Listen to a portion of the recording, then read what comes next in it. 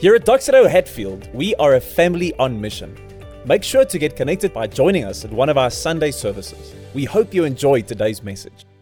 So I'm going to ask you, just where you are, maybe in your home, on your couch, to open up your Bible with me to the book of Acts, chapter 6, verse 8. So we've been preaching through the book of Acts for a long while now, and we're in a new series that we are calling Those Jesus People. Those Jesus People. Now, in the time just after Jesus' life, death, and resurrection, many people started calling this movement, the Jesus movement, they called them the Galileans. Because most of Jesus' 12 disciples, himself included, obviously, came from Galilee. So it was geographical. And then after that, it progressed a bit further. People eventually started calling them the people of the way. Because they realized that with these Jesus followers, it wasn't just simply some weekend habit or just an area of your religious life, but it asked for a whole new way of approaching life. So they became people of the way. It was practical. But I want you to see how eventually it became deeply personal. Because where we're going to land with this series on December 5th, it's in Acts 11 verse 28 or 26, and it says, the disciples were first called Christians at Antioch. Antioch was a city in the ancient Near East. And for the first time, the Christians were no longer the Jesus followers known as Galileans or followers of the way or anything else. They were called Christians. Jesus Christ. Christ meaning Messiah, Savior, the sent one. And this is so profound for us because here we have a church that was not known for its devotion to politics or holy wars, and it wasn't known for its opposition to a whole bunch of things. Anti-gay, anti-science. No, they were known for their devotion to a person, the person of Jesus Christ. And this is what South Africa and our city needs. A church that is known primarily for its devotion to the grace and truth and hope and justice, the kingdom, the way, the life and truth of Jesus. Are we a Jesus-centered, Jesus-obsessed people? Those Jesus people. And as we're looking at the characteristics of these Jesus people, in week 1 we said that they were a people of life, God quality life. And last week we saw them as a people of service, serving one another and serving the city. And let's read further today. Acts 6 verse 8 says, now Stephen, full of grace and power, was performing great wonders and signs among the people, but opposition arose from some of the members of the freedmen's synagogue, composed of both Cyrenians and Alexandrians, and some from Cilicia and Asia. And they began to argue with Stephen. But they were unable to stand up against his wisdom and the spirit by whom he was speaking. So they secretly persuaded some of the men to say, we heard him speaking blasphemous words against Moses and God. And so they stirred up the people, the elders and the scribes, and they came, they seized them, and they took him to the Sanhedrin. They were the Jewish council. So verse 15 says, and all who were sitting in the Sanhedrin looked intently at him and saw that his face was like that of an angel. Are these things true? The high priest asked. Brothers and fathers, he replied, listen. And now he goes into a very long sermon covering the history of the Jewish people. I can't go into all of that today, but fast forward to the end. He builds it up, the sermon, to this point. Verse 51. You stiff-necked people with uncircumcised hearts and ears, you are always resisting the Holy Spirit. As your ancestors did, you do also. Which of the prophets did your ancestors not persecute? They have even killed those who foretold the coming of the righteous one, whose betrayers and murderers you have now become. You received the law under the direction of angels, and yet you have not kept it. And when they heard these things, they were enraged and gnashed their teeth at him. Stephen, full of the Holy Spirit, he gazed into heaven. He saw the glory of God and Jesus standing at the right hand of God. And he said, "Look, I see the heavens opened and the Son of Man standing at the right hand of God." And they yelled at the top of their voices, covered their ears, and together they rushed against them. They dragged him out of the city and began to stone him. Verse 59. And while they were stoning Stephen, he called out, "Lord Jesus, receive my spirit." He knelt down and cried out with a loud voice, "Lord, do not hold this sin against them." And after saying this, he fell asleep. Saul agreed with putting him to death. On that day, a severe persecution broke out against the church in Jerusalem, and all except the apostles were scattered throughout the land of Judea and Samaria. Verse 3, Saul, however, was ravaging the church. He would enter house after house, drag off men and women, and put them in prison. And so those who were scattered went on their way preaching the word. What an incredible passage. And this is a turning point in the history of Christianity itself. Because think about this for a moment. There has never been a phenomena that has so deeply impacted the human race like Christianity. No other movement has ever crossed so many boundaries of race and culture and gender, has gone so widely and so deeply into every human culture imaginable. And no other movement for good has started as many hospitals and universities and children's homes and schools. And my question is, how did we get to that? Just imagine how many pastors and Christian professors that were teaching and full-time missionaries and people that were being paid to work for the church. How many of those people that we need to get to this level of impact? But of course, what this passage is showing us, that's not the answer.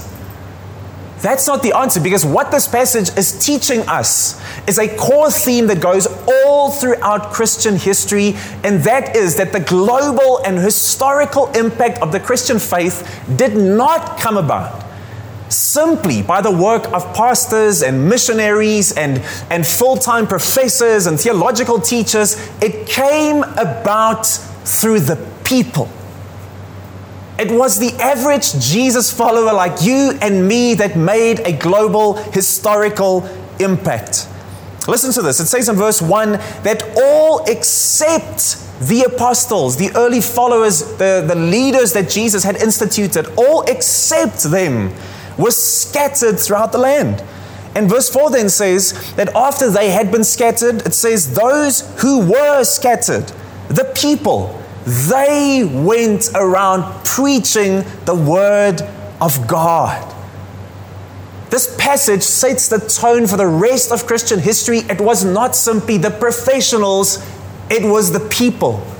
The people were the ones taking the good news of Jesus in word and in deed into every nook and cranny of their life.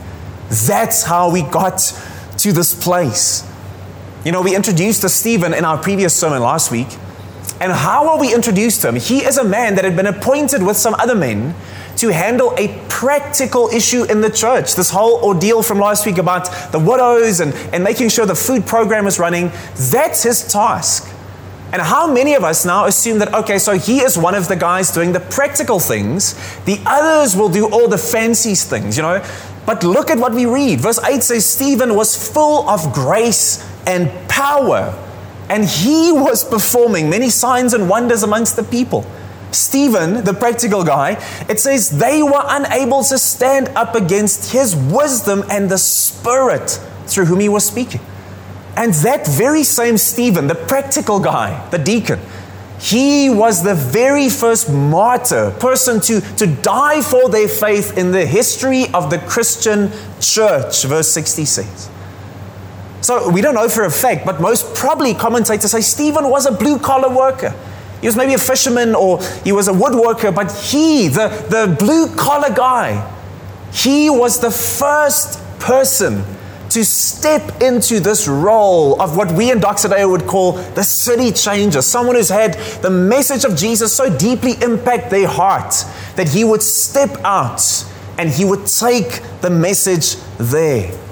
What do we see from Stephen? That your vocation, what you do for a living, you're a student, you're in high school, you work somewhere, maybe you're a mom at home full time, your vocation is not the thing that determines your effectiveness for Christ.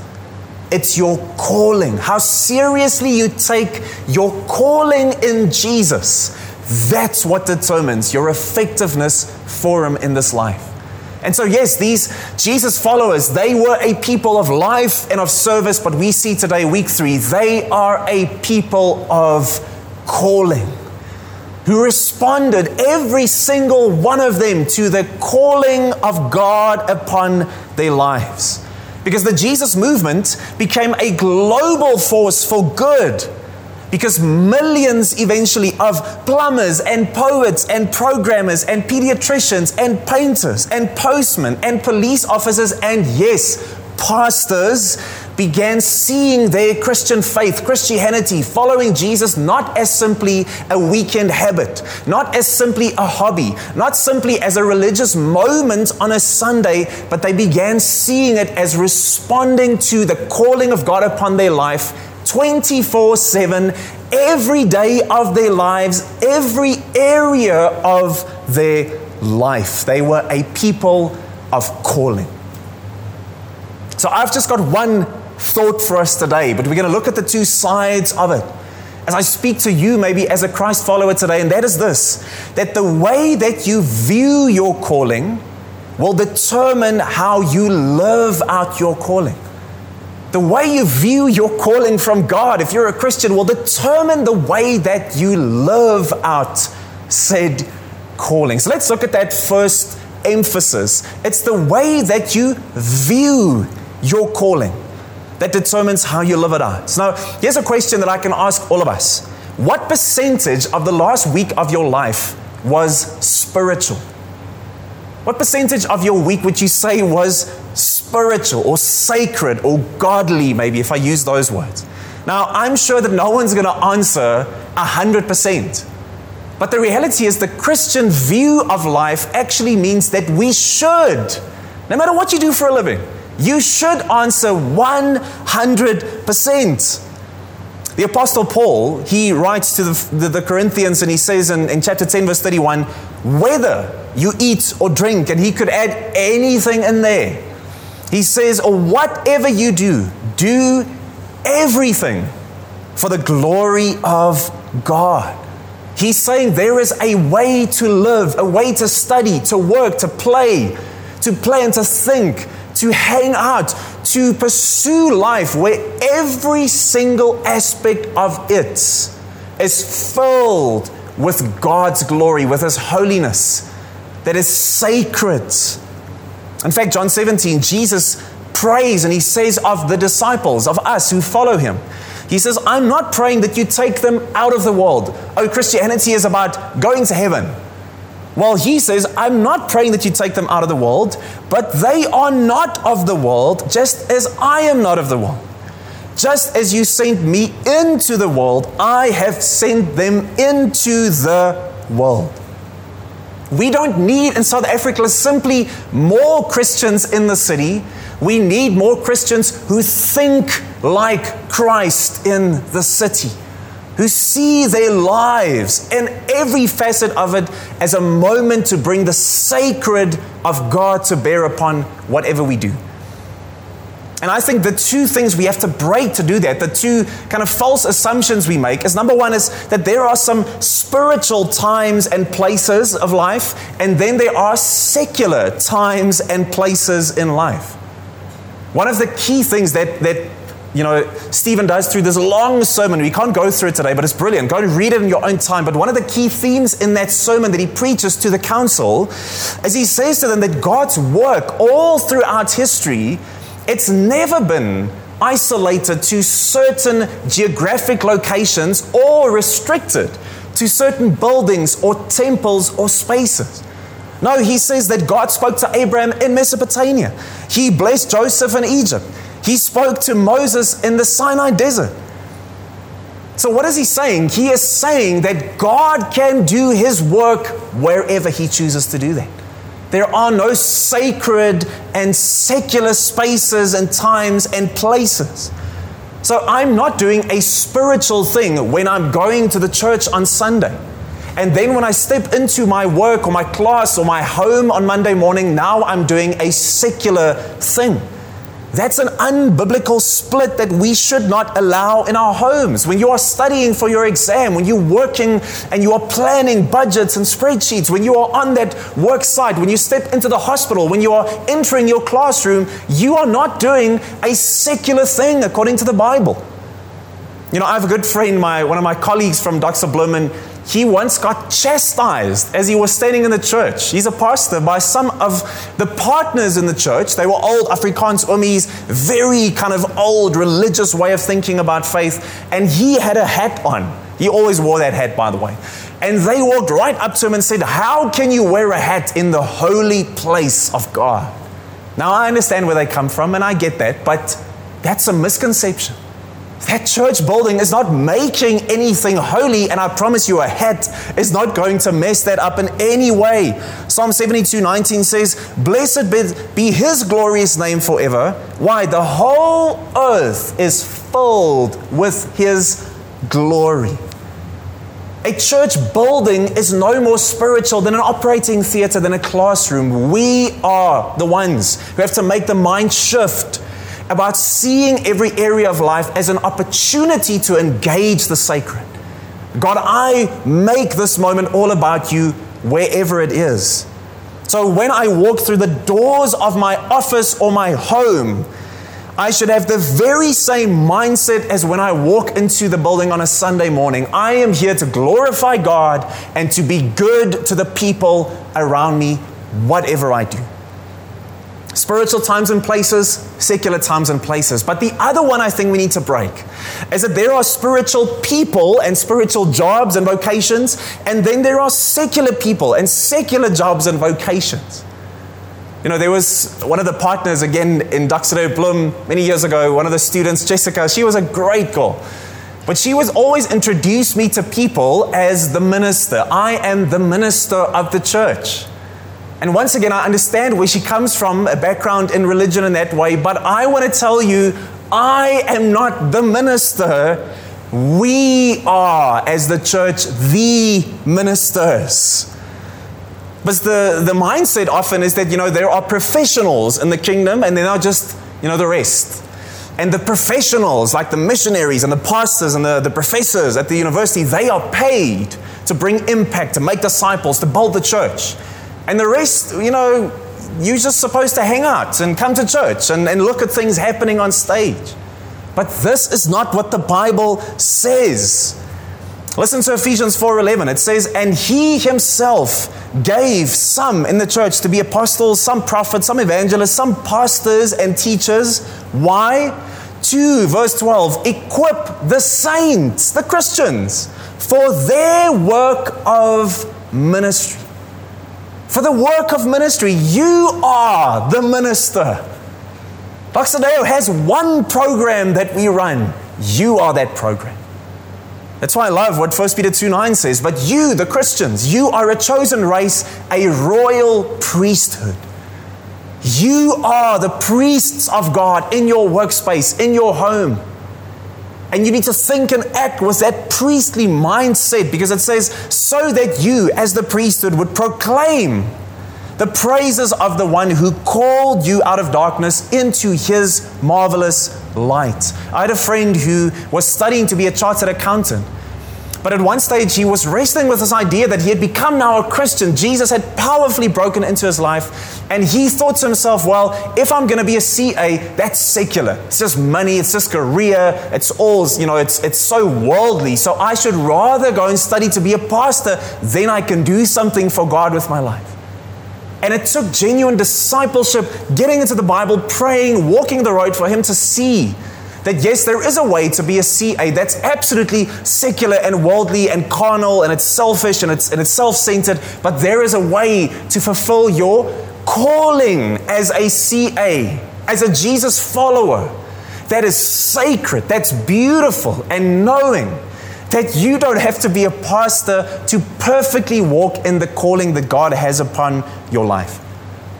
I think we all have the same primary calling, a calling into relationship with the Father through Jesus. But then we also, all Christians, have the same secondary calling to glorify God in everything we do, bring His kingdom to earth, and be good to the people around us. And you do that whether you are the programmer or the pediatrician or the pastor. So just look at Stephen's life. Can we for a moment just imagine him as a lens for whatever you do? If you're in high school, whether you are a full-time mom or whether you are a doctor, just look at Stephen's life for a second and imagine that in your context. Because it says here, verse 5, he was full of faith. It says in verse 5 that he was full of the Holy Spirit. It says in verse 8 that he was full of grace. And it says in verse 10 that he was full of wisdom. Now imagine every single Christian in Pretoria, wherever they find themselves 24/7, Monday to Saturday, full of faith, the Holy Spirit, grace, and wisdom. Because faith means that Stephen was willing to trust God and therefore sacrifice everything in life for His kingdom.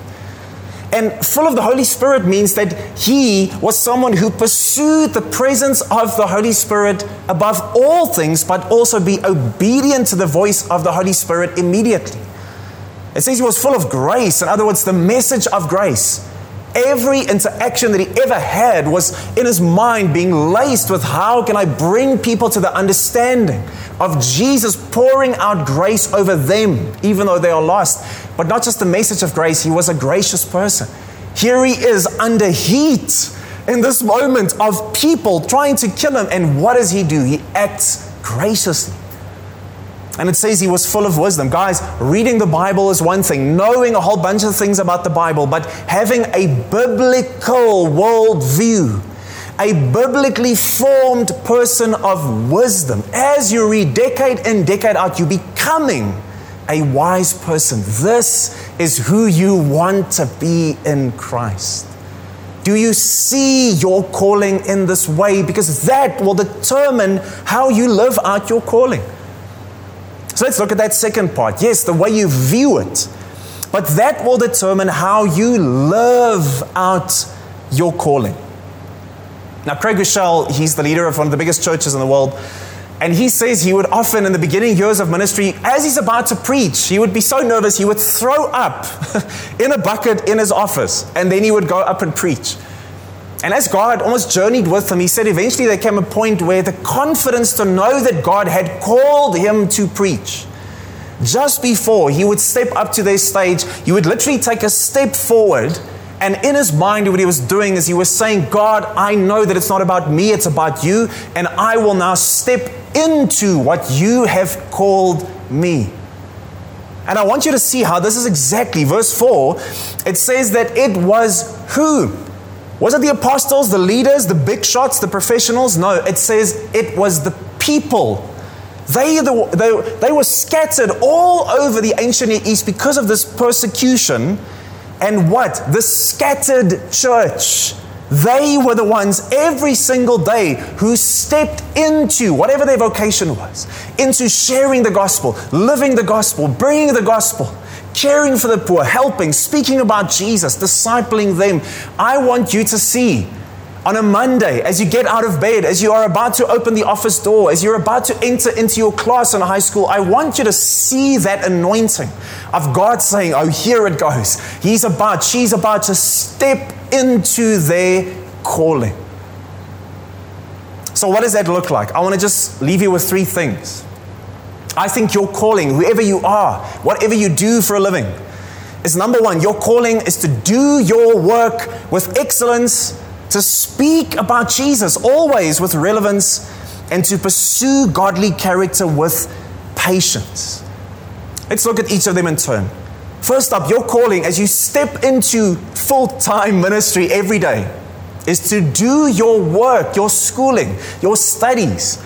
Tackle your home life. Do your work with excellence. With excellence. Do you realize that we see one of the biggest domino effects in all of Christian history taking place in Stephen? Because this relatively small act of Stephen standing up and being bold, do you realize that this is the domino that pushes over? We just hear the word Saul, that person thrown in there. 2 chapters from here, we're going to see one of the most influential human beings in the history of our race. Paul, Saul of Tarsus, he becomes a Christian. It was the direct actions of Stephen that leads to Paul becoming a Christian, and whole chapters of the human race is rewritten because of his influence. Friends, we don't always see the impact that we have by even the smallest things that we do with a godly mind and a godly heart and godly hands. We don't always see that. My vocation is not primarily, whatever you do for a living, it's not supposed to be primarily about fulfilling my needs, but to see it as a way that I can serve others and bring my life in service to God. And so I do it with absolute excellence. Whether someone can see me, whether it's in the dark, whether I get marks for this, whether someone will find out, it's irrespective, because I serve one audience of one. 1 Peter 4:10 says, just as each of you has received a gift, use it to serve others. Some of you are gifted as doctors. You are gifted as electricians. You are gifted as moms and dads. You are gifted in your schooling or as a sportsman. You have to do those things with the audience of one in mind. God is pleased with me because of Jesus and my faith in His power, but I can live for the joy of my Father who has gifted me. There's an IT company in India of quite a lot of influence at this point, but they are a bunch of Christians who came together, who said that they want to make an impact in that country, and listen to their mission statement as they speak about that servant heart. What we've been gifted with, we will bring glory to God and bring good to the people. They say we are going to serve our customers with creative, innovative, reliable, and top quality solutions. We're going to serve our employees with meaningful and challenging work, with stability, good salaries, development, and a pleasing work environment. We're going to serve our stakeholders by providing attractive returns on their investments. We're going to serve our country by creating knowledge and wealth and contributing to local concerns. We're going to serve society by showing that success and high moral standards can coexist. And we're going to serve ultimately God and His kingdom by being faithful and good stewards. Whatever you do, your calling is to do that with excellence. But secondly, your calling is to also speak about Jesus all the time. Wherever you are, speak about Him with relevance. You see that Stephen in verse 2, he identifies with his audience, his fellow Jewish people. He speaks to them as brothers and fathers in verse 2. And then he goes on and he speaks from Jewish history. And he recounts all of that from their scriptures, from the things that make sense to them and their context and their language, that are authority figures to them, to then right at the end only get to Jesus. And then he makes that point to bring them to the deeper realization that they are in need of the grace and truth that only Jesus can bring. So in your work, in your studies, in your household, wherever you find yourself, you are to, from a place of relationship that people can trust and in language that they can understand, speak about Jesus. Let me read you a scripture, 2 Corinthians 5:19. It says, in Christ, God was reconciling the world to Himself, not counting our trespasses against us. And now He has committed the message of reconciliation to us. We are ambassadors for Christ, since God is making His appeal through us. We plead on Christ's behalf, be reconciled to God. Do you hear this? He's saying not the learned, not the professors, not only the pastors or the evangelists, but you as a Christian, in your home with your kids, in your office, in the way you do your work, you have to grow in the skill and in the pattern, the habit of speaking about Jesus in a way that relates to the people around you. They trust you. I promise you, they don't trust me. You are in corners of our city that I will never get to. You speak in a language that people understand, that they trust. You know the touch points and the hurts in their life. You know the ways that they think and their fears. You know the false gods they are pursuing. And it's saying that God wants to make His appeal through you. Speak about Jesus with relevancy to your world. And finally, your calling is to pursue godly character with patience. to pursue it with patience. In verse 15, it says strikingly that Stephen's face, as he is confronted with all these people, it says it was glowing, almost like that of an angel. You've seen this. There are people that come out of the presence of God, that have spent time with Him, that are in a season of life, even though it's difficult, there is something of a glowing on them. It's the character, the joy, the hope of God. Friends, one of the greatest things that we can do is to say, God, I know that the world wants to microwave everything, just microwave success, microwave character, microwave, my journey in life, microwave my marriage and my everything. But we know for a fact that the Holy Spirit, He is the ultimate slow cooker of character. And I have to say, Holy Spirit, I'm willing to walk the decades journey of a character that reflects who my God is. And so just imagine again if every single class and school and every single office and home had people that say, listen, in a city of angry division, God, I want to have a peacemaking spirit. In a city of frantic, just spending and earning financially, God, I want to have a content spirit. In a city that has painful loss everywhere, God, I want to have a healing spirit. In a city of just sexual confusion, God, I want to have a spirit that's filled with your identity. And can I just encourage you very practically on this point of just, God, will you come and shape my character so that it would just bleed out of me wherever I go? In the morning, before you start your work or your parenting or your studies or anything like that, take the scriptures, but don't just read. For the next couple of months, pray through the scriptures. Just pray through them. Pray so that your head and your heart and your hands would be covered with the wisdom, the grace, and the truth of God. Allow your Father to prepare your character as you go into your calling. Guys, we don't always see the potential of the season that we are in. But God says, wherever you go, do your work with excellence. Speak about Jesus. Become more fluent in His good news and who He is in your life and what He's done and why He's your hope. Do it with relevance. And trust the Holy Spirit to shape your character in such a way that you would have the patience to see it make a difference to those around you. I just want to close by saying that, it's so easy for a message like this, even as we read the Bible, to become this. Be like Stephen, guys. Come on. We can all be like Stephen. Be as patient and spirit-filled and wise. And let's sacrifice our lives like Stephen. But that's not what the Bible is all about. It's not trying to be like these people. No, what we see in Stephen's life is that he did not trust his own life to himself, but he entrusted it to Christ. And therefore, Stephen should point us deeper than example, but he should point us to who Jesus is on our behalf. Because as he's getting, stoned, he's dying, what does he do? Exactly like Jesus on the cross. In the vein of Christ, he says these two things: Father, receive my spirit like Jesus did. And he says, Father, forgive them. But do you see that when he gazes into heaven, he doesn't just trust in God? And so guys, let's be like Stephen, trust God. He says he sees Jesus. If not for the sacrifice and the love and the God who steps into our muck and our sin and our brokenness in Jesus, the good example of Stephen would mean nothing. It would not help you. It would tire you to try and be like this.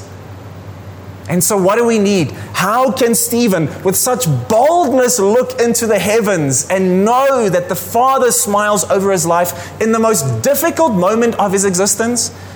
It's because Hebrews 4:14 says, therefore, since we have a great high priest who has passed through the heavens, Jesus, the Son of God, therefore let us approach the throne of grace with boldness.